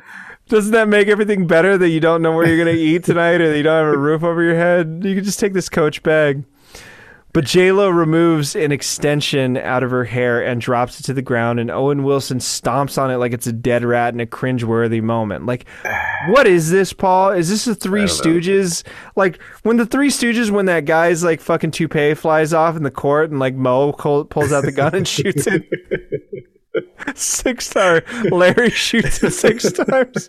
That shit is funny, man. And like Mo picks it up and he's like, "You shot 5 holes in a divot." Like, what's the matter with you? That shit's funny.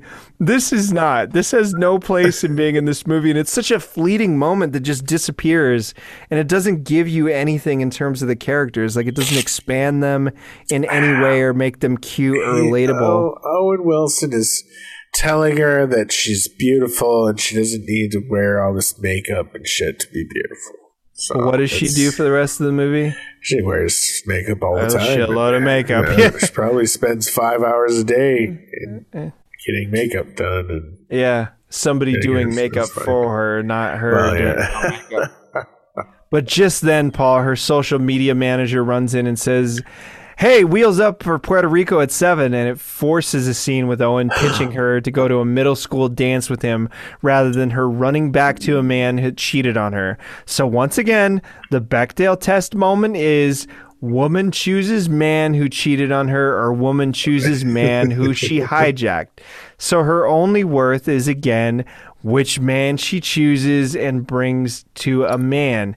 Great work, writers. Really, really great work here on Women.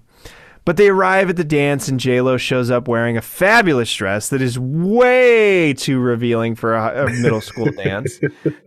And no one outside the dance is mobbing her. I don't get this, man. Like, despite us establishing that she has fans at this school, nobody is walking up to her and being like, "Oh my God, you're Kat Valdez." Nobody's doing that. She's just fucking standing there on the sidewalk. My wife and I had the discussion about whether she would be allowed into the dance with her revealing dress.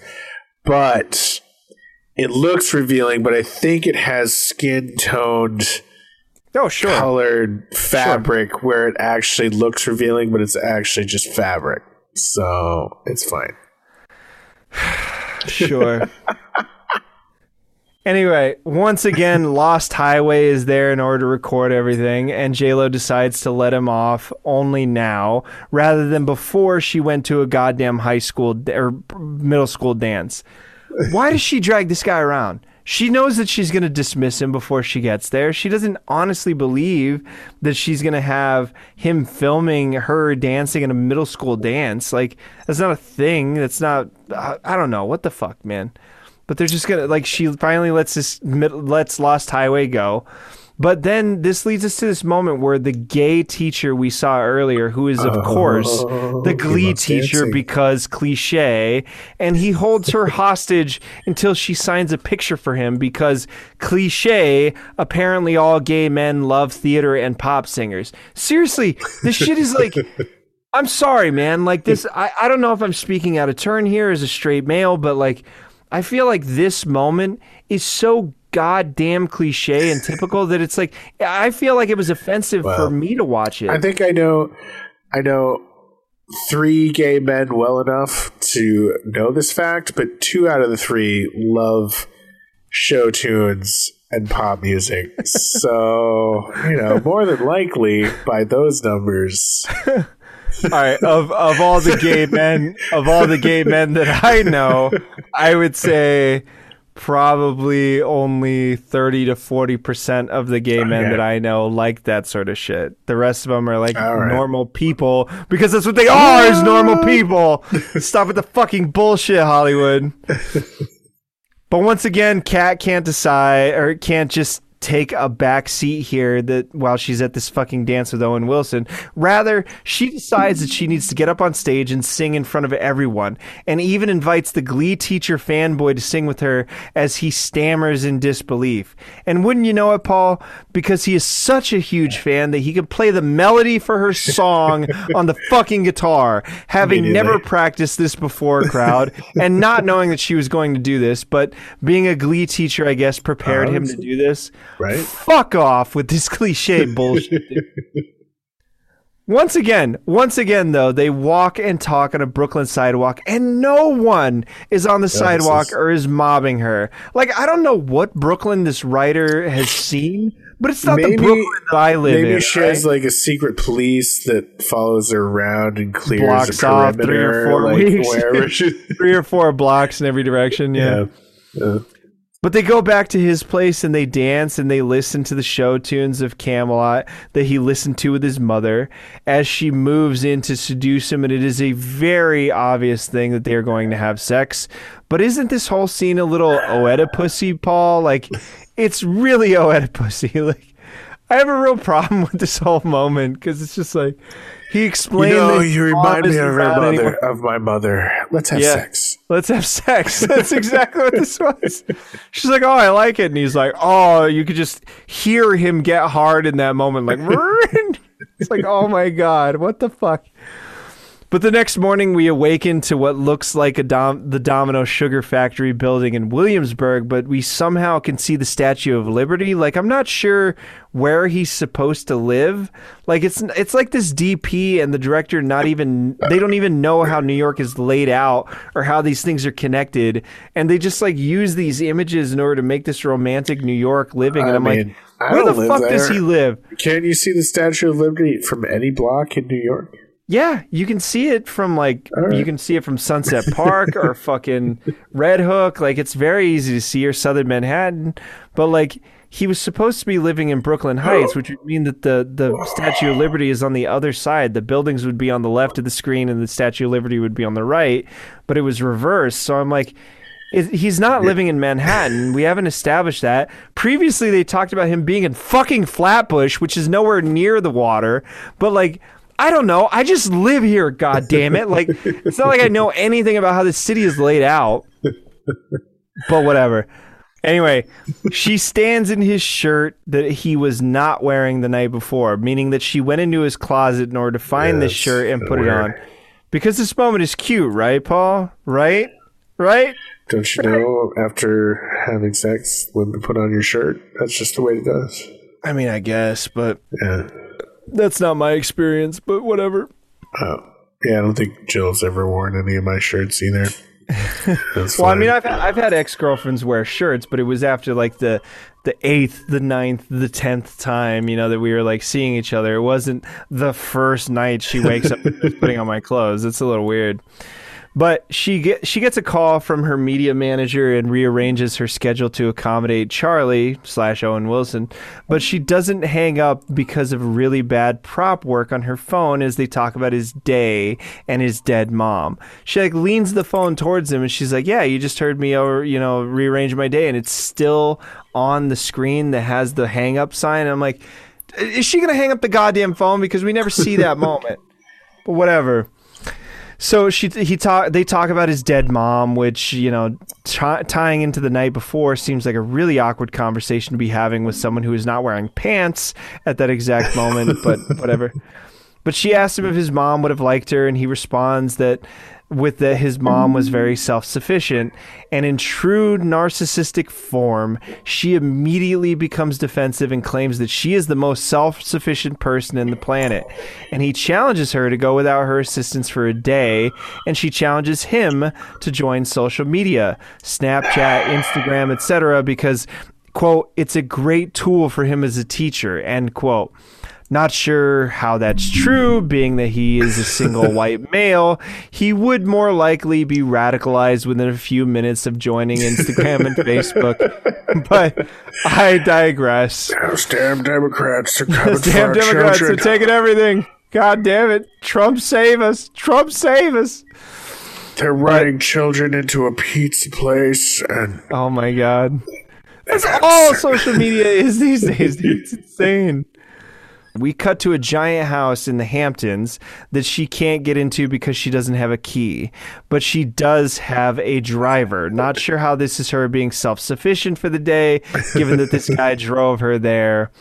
But she picks up a rock and smashes it through the fucking window of her own home because she's rich and doesn't have to worry about how much that costs or how wasteful it is that she just did that. And we enter in yet another montage. The whole middle of this second act is just montages. But we enter into another montage of her trying to be self-sufficient and how seemingly charming it is that she can't dim lights, draw curtains, or make smoothies without her somehow fucking things up. Like, how is this relatable? Because it's J-Lo and it's cute to see rich people struggle with mundane tasks in their multi-million-dollar homes. What the fuck is this movie, bro? Like, seriously. How is this fucking charming or whatever? But she surprises him. She surprises him at work again, and they have cutaway sex in his class. While that's cute and romantic and all, this is technically a sex crime in a school of adolescents. Just saying. They could be put in jail for this kind of shit. Nothing sexy about classrooms. They just smell like day-old lunch. Children. They smell like children. BO. Yeah. It's not sexy. Sorry. Whatever. But in the car, it's somehow his birthday, which we just kind of like ham-fistedly threw in there that it's his birthday all of a sudden. And she gives him a blindfold as they ride across the Brooklyn Bridge. They land at Coney Island and at the Wonder Wheel, and he asks how, to which she replies she knows a guy who knows a guy. Yeah, but she's rich. Yeah. What? No. I mean, that is a pretty awesome birthday present. This is a real thing. What exactly do they mean by this whole sequence? Like, sure, he shared that this was where he and his mom went, etc., but it's not hard to go to Coney Island if you live in Brooklyn like he supposedly does.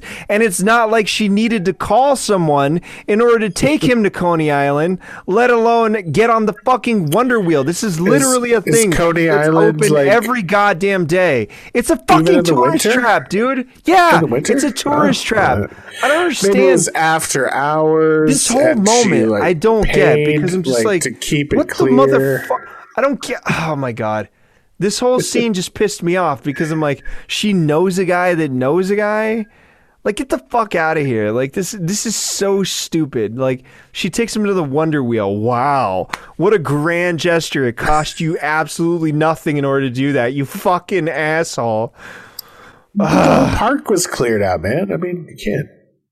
It costs money to have a private park.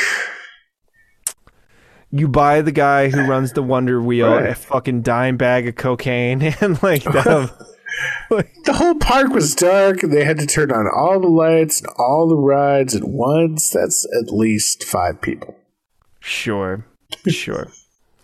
But they wish for each other as he makes out with her in the Wonder Wheel. But again, what is going on with the whole mom memories being replaced by romantic memories? Like, I'm confused by this. Got some real problems. But as we cut to Owen and her coaching the kids on the mathalon, Bastian, for some reason, shows up with her whole goddamn team in order to tell her that they've been trying to reach her because she was nominated for a Grammy. The manager and her team pitched that she should use Bastian's upcoming streaming concert as a way of them performing "Marry Me" for their fans. I don't get this whole moment. What is this, Paul? Like they're trying to say needed idea for her to do it. This is where they needed conflict in the script so they could have a climax and they can have the question, will they, won't they? That's what it is, and that's the best they could come up with. This is the best that they could come up with. Who would you, if you were big into a fan, if you're a fan of a group or whatever, an onstage couple, and you knew they broke up, they got divorced, whatever, would you buy into them singing a song about marrying each other? No. That is my worst goddamn nightmare in order to buy any of this bullshit. Stupid. Yeah. I'm sorry if this kind of shit you actually like. If you're out there and you're listening and you actually like this kind of shit, it's all fucking contrived horse shit, whether it's this movie or whether it's just their publicists of these fucking actors and actresses like telling them what to do. Don't buy into the bullshit. Stop paying for the tabloids. You just do something else. Anything else, dude. These people have golden fucking Shark Tanks and like all sorts of weird fucking shit that they can buy with all the money they make, and you're just buying into their bullshit and celebrating them. It's like, oh, it's so cute.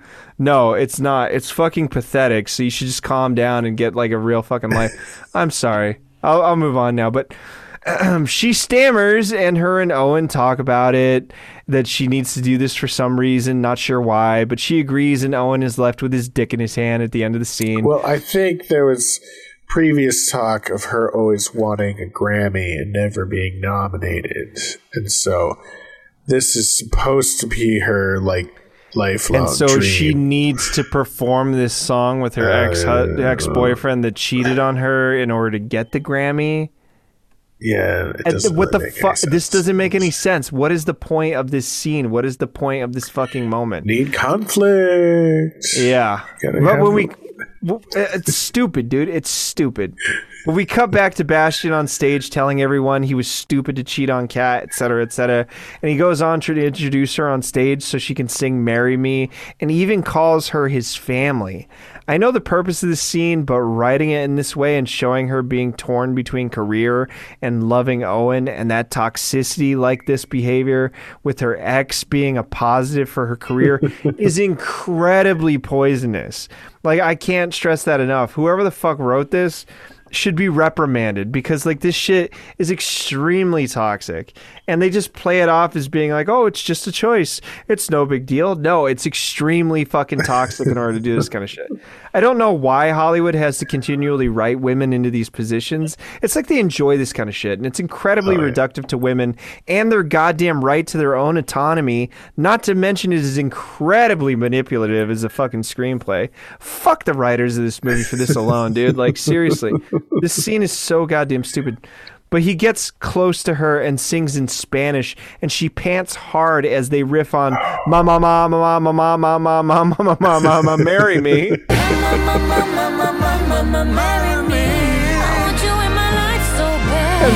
This is why I hate pop singing, Paul. This moment right here. But when they were doing that, when they're like "Mama, mama, mama," all I could think of was Simple Jack from Tropic Thunder going "Mama, mama, mama." That's all I could think of. It's terrible. It's terrible. Anyway, Owen Wilson looks onto the laptop that his daughter and his coworker Sarah Silverman are looking at, and is sad and jealous. And his daughter tells him to get his ass to the garden But my question is, why the fuck is Sarah Silverman at his house watching this concert with his daughter in her bedroom? Like, they're coworkers and friends, but she is always around him. Yeah, it is weird. I don't get the relationship. Whatever. Who am I to judge? She's the comic relief. You know, she needs to be there to be sassy or whatever the fuck her purpose is. Yeah, sure. So, yeah. But he gets down to some rooftop bar after party, and he surprises her as Bastian serenades the party. But Owen uses this opportunity to break up with her. She gets confused, and Bastian pulls her away to toast with some shitty cognac. And we cut back, and Owen is gone, and Kat looks fucking weirded out that he just showed up and disappeared and broke up with her. But we cut to Kat in her apartment playing her piano and finally finding the words to sing about him because she is heartbroken that he left. And lo and behold, the song she wrote for him climbs the charts in another fucking montage as Bastian's song about second chances with Kat descends the chart. That's really poetic, isn't it, Paul? It's just such a poetic moment to see this. That's amazing. But we cut to yet another goddamn montage of her finally learning how to make a smoothie and him walking around pouty and social media showing misinterpreted images of Bastian being too handsy with fucking Kat and people thinking that they're back together. But outside the school, they stage a very obvious scene of the manager trying to give Charlie the check for the school's math wing. That was the deal from the beginning, and it just so happens that he reveals if Charlie doesn't take the check, that the prenup isn't binding and that he could tell his story or write a book. Charlie is, of course, insulted by this and stomps away and tears up the check, meaning that the kids never got their math wing. But besides the point, back in their respective apartments, they both miss each other and the store and stare longingly at their phones and videos of their first kiss, etc.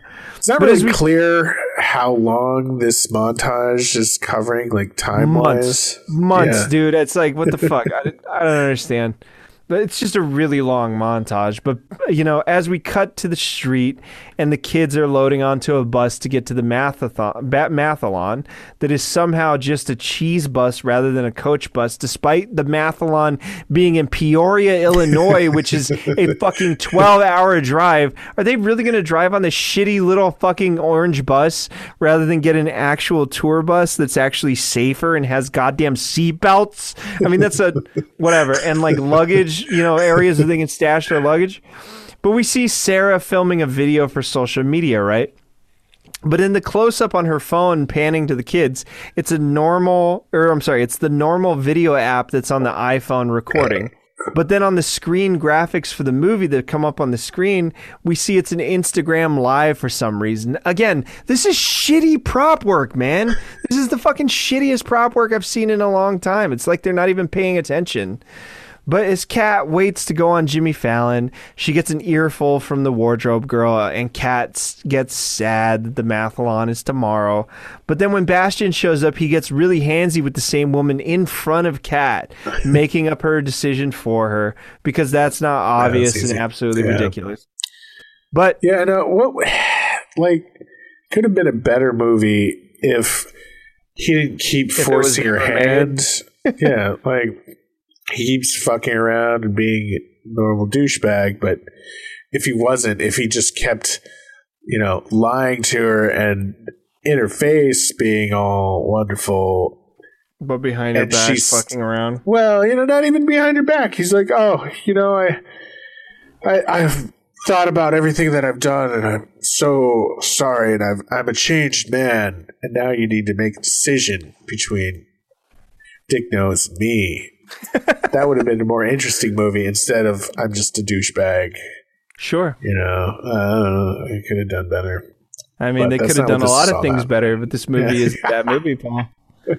But on commercial break on Fallon, she finally has her epiphany that Bastian is a bastard and that she needs to pick the white guy over the Latino guy that is not a cheater, because apparently white men are going to fix everything again in a goddamn movie. We just stop with this bullshit, please? But she kisses Bastian and runs to a random limo outside and tells said limo driver to take her to the airport. She doesn't say which one, by the way, and he does. This isn't New York, dude. Like, that limo driver would have been cursing her the fuck out and been like, get the fuck out of my cab. What the fuck are you doing in the back of my limo? He would not have just driven her to the airport, let alone that she never said what airport. LaGuardia, where she was in Manhattan, LaGuardia is the closest. But she could have meant JFK, but he doesn't fucking know. Or fucking Newark is right there, too. He could have taken her to Newark. She probably isn't even aware that there's different airports. There's just the plane place. That's all where the planes live. Can you take me where the planes live?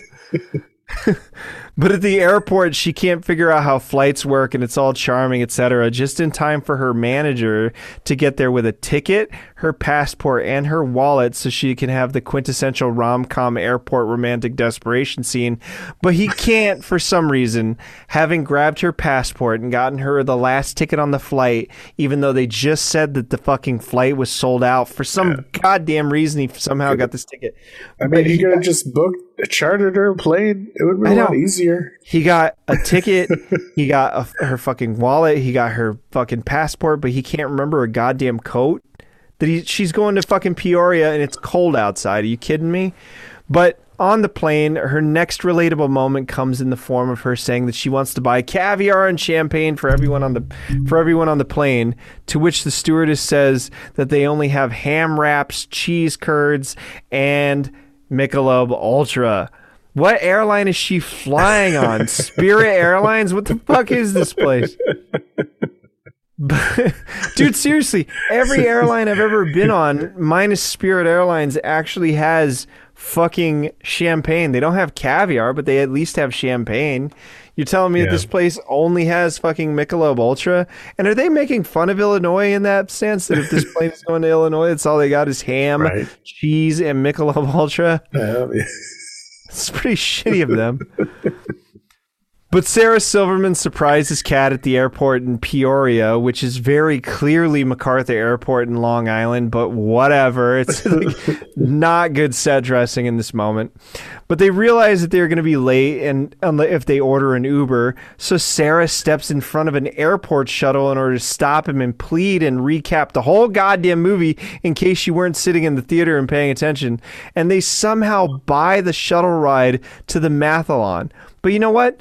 Post 9/11, this shit would be deemed as terrorist activity, and Kat would be whisked off to Guantanamo Bay, and the shuttle dude would lose his job and everything that he owned for a rich person who doesn't know her own goddamn privilege, all so that she can get to the fucking Mathalon.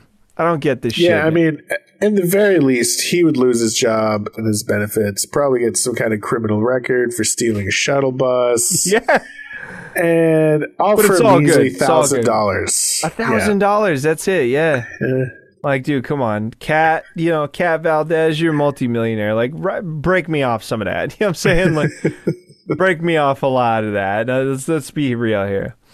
But as Lou chokes on the final question of the Mathalon and the opponent team says some really shitty stuff to her, which, by the way, where the fuck did that come from? All of a sudden, these kids are just like absolute gaping anuses toward this little girl for no reason. It just comes out of nowhere. But anyway, so Lou starts dancing because her dad starts dancing like fucking Kat taught them how to do in order to like take their mind off of their nervousness. I'm not sure exactly how making yourself more of a spectacle makes you concentrate for some reason, but I don't know. Maybe I know nothing about how fucking anything works. But Lou dances and people are distracted by Kat barging in. Kat loses the competition because she runs out of time, and they share a tender moment as Kat makes her grand gesture and begs to be with Owen Wilson by holding up a sign that says, "Marry me," and then pulling out another sign and says, "Again" on it. And just like that, Paul, even though they just lost the competition that may help Lou get into a good college one day, it doesn't matter because Kat proposed and Owen said yes. We cut to a median of the two of them that is clearly shot on a film camera, and they layer an Instagram GUI on top of it that says he said yes, but there's like depth of field and it's like a medium telephoto lens, and I'm like, what the fuck, dude? What the fuck? But as we cut to multiple screens side by side, somehow they form a triptych of a widescreen image of a bunch of middle schoolers singing along to Kat's song. I don't get this moment. This is shitty work again. It's like there's 3 Instagram screens up and it's like the same group of kids, but they're perfectly stitched together between the 3 screens, even though it's different accounts posting it. And I'm like, what the fuck is going on with this prop work, bro? Like, it's like the prop people didn't pay attention to what the hell's going on. Or the fucking editor, for that matter. But we see all this shit, but not sure how these 3 separate cameras on Instagram Live can combine to form a CinemaScope singular image, but whatever. Doesn't matter. Just drop a gig. It's okay. But just then, we enter yet another montage of how happy everyone is in both realms because they are happy together. Bastion's out banging these girls that clearly look like they're underage, but whatever. I don't get that. But then she's sitting on the couch and she's having a great time because she's crammed on this tiny little couch in this shitty little apartment that's definitely a dump to her, even though it's like fucking way too great for a goddamn math teacher in order to afford that shit. She's feeding the dog and blah, blah, blah, blah, blah. And wouldn't you know it, Paul, we cut to a bunch of videos of couples explaining how they met, starting with the fictional couples of the makeup artist from Fallon and Kat's manager, then Kat's social media girl and the asshole teacher of the math team that took the title from Lou for some goddamn reason. Not sure how that happened. And a bunch of real couples. And then Kat and Owen saying, we met at a concert, as we finally cut to black and roll credits to more J-Lo music, because did she release another album and this whole movie was just a way of like getting the album out? That's what it feels like. It feels like this ham-fisted thing, sort of like how Celine Dion like was ham-fistedly like trying to do the Titanic album and get her single out there because she had her new album coming up and like blah blah blah blah blah, and like fucking James Cameron, the asshole that he is, like tried to capitalize on that shit. If you can't sell action figures, you could sell albums, music CDs. Celine Dion, Pride of Canada, yay! Her and Bryan Adams. I'm sorry, Canada. I really do love you. that was a little mean. I apologize about that. Anyway, so Paul, why do they continue to make movies like this? It seems like every rom-com. I haven't seen a rom-com in a really long time, and it seems like every rom-com that I watch gets a little stupider every single time. And I don't know what the fuck's going on with that. I don't know if I'm just a bitter old man that's like, that's not how people fall in love. God damn it. In my day, I wooed my wife. I spent all sorts of time doing all these cute things for her.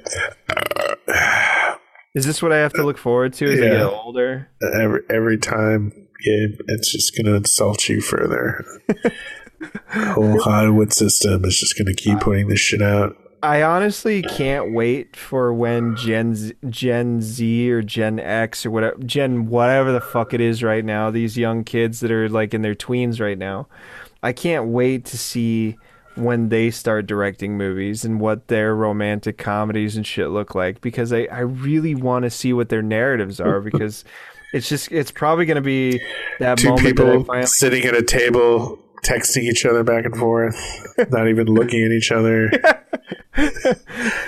It's probably going to really insult me, and I'm going to be that old man in the theater that's like, what did he say? This is bullshit. Fuck this movie. I don't know why I'm here.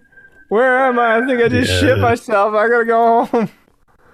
I'm going to be that guy, though. I'm going to be that guy when I'm old that I scare children because I'm like saying the most fucked up shit just to mess with the kids. I can't wait to be old because of that. I'm gonna fuck with people so badly, dude. For sure. And then just blame it on me being old, like that guy from Waiting, where he's just like, it's kind of great getting old. I can give small children the middle finger while wearing my underwear.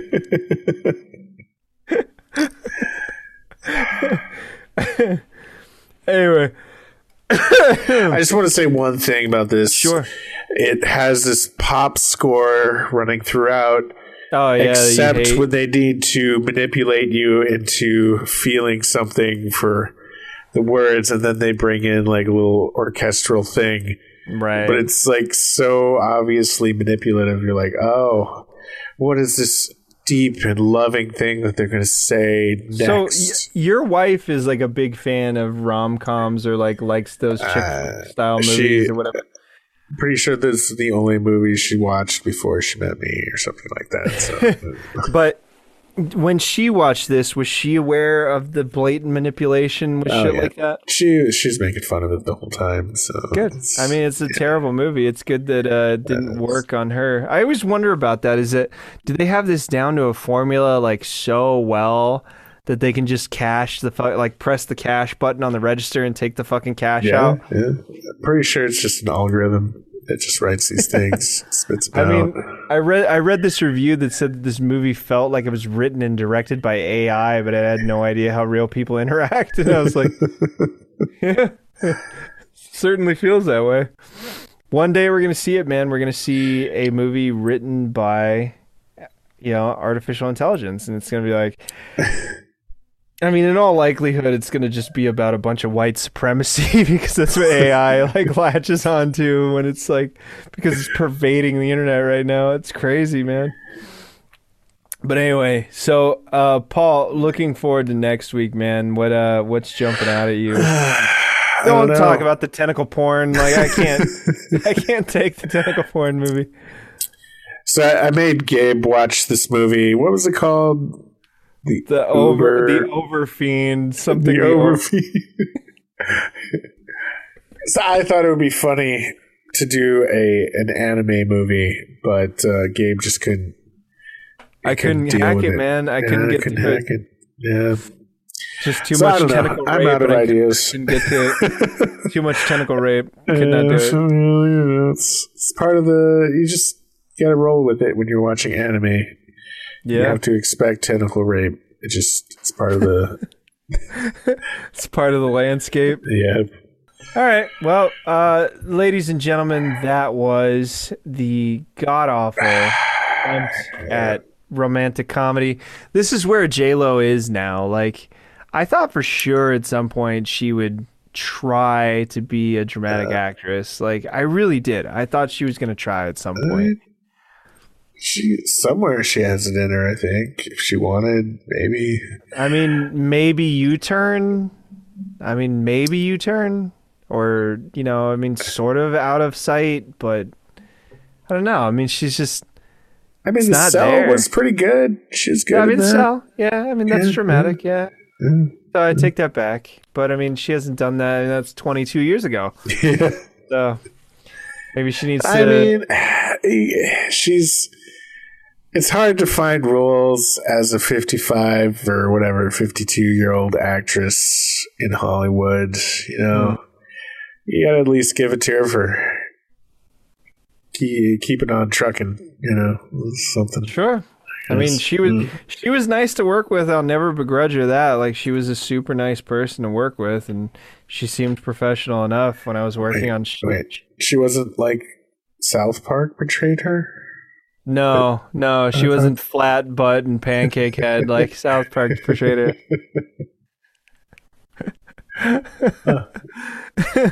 If you have not seen that episode of South Park, you need to watch that, everyone. That is required viewing. That's one of the truly great ones.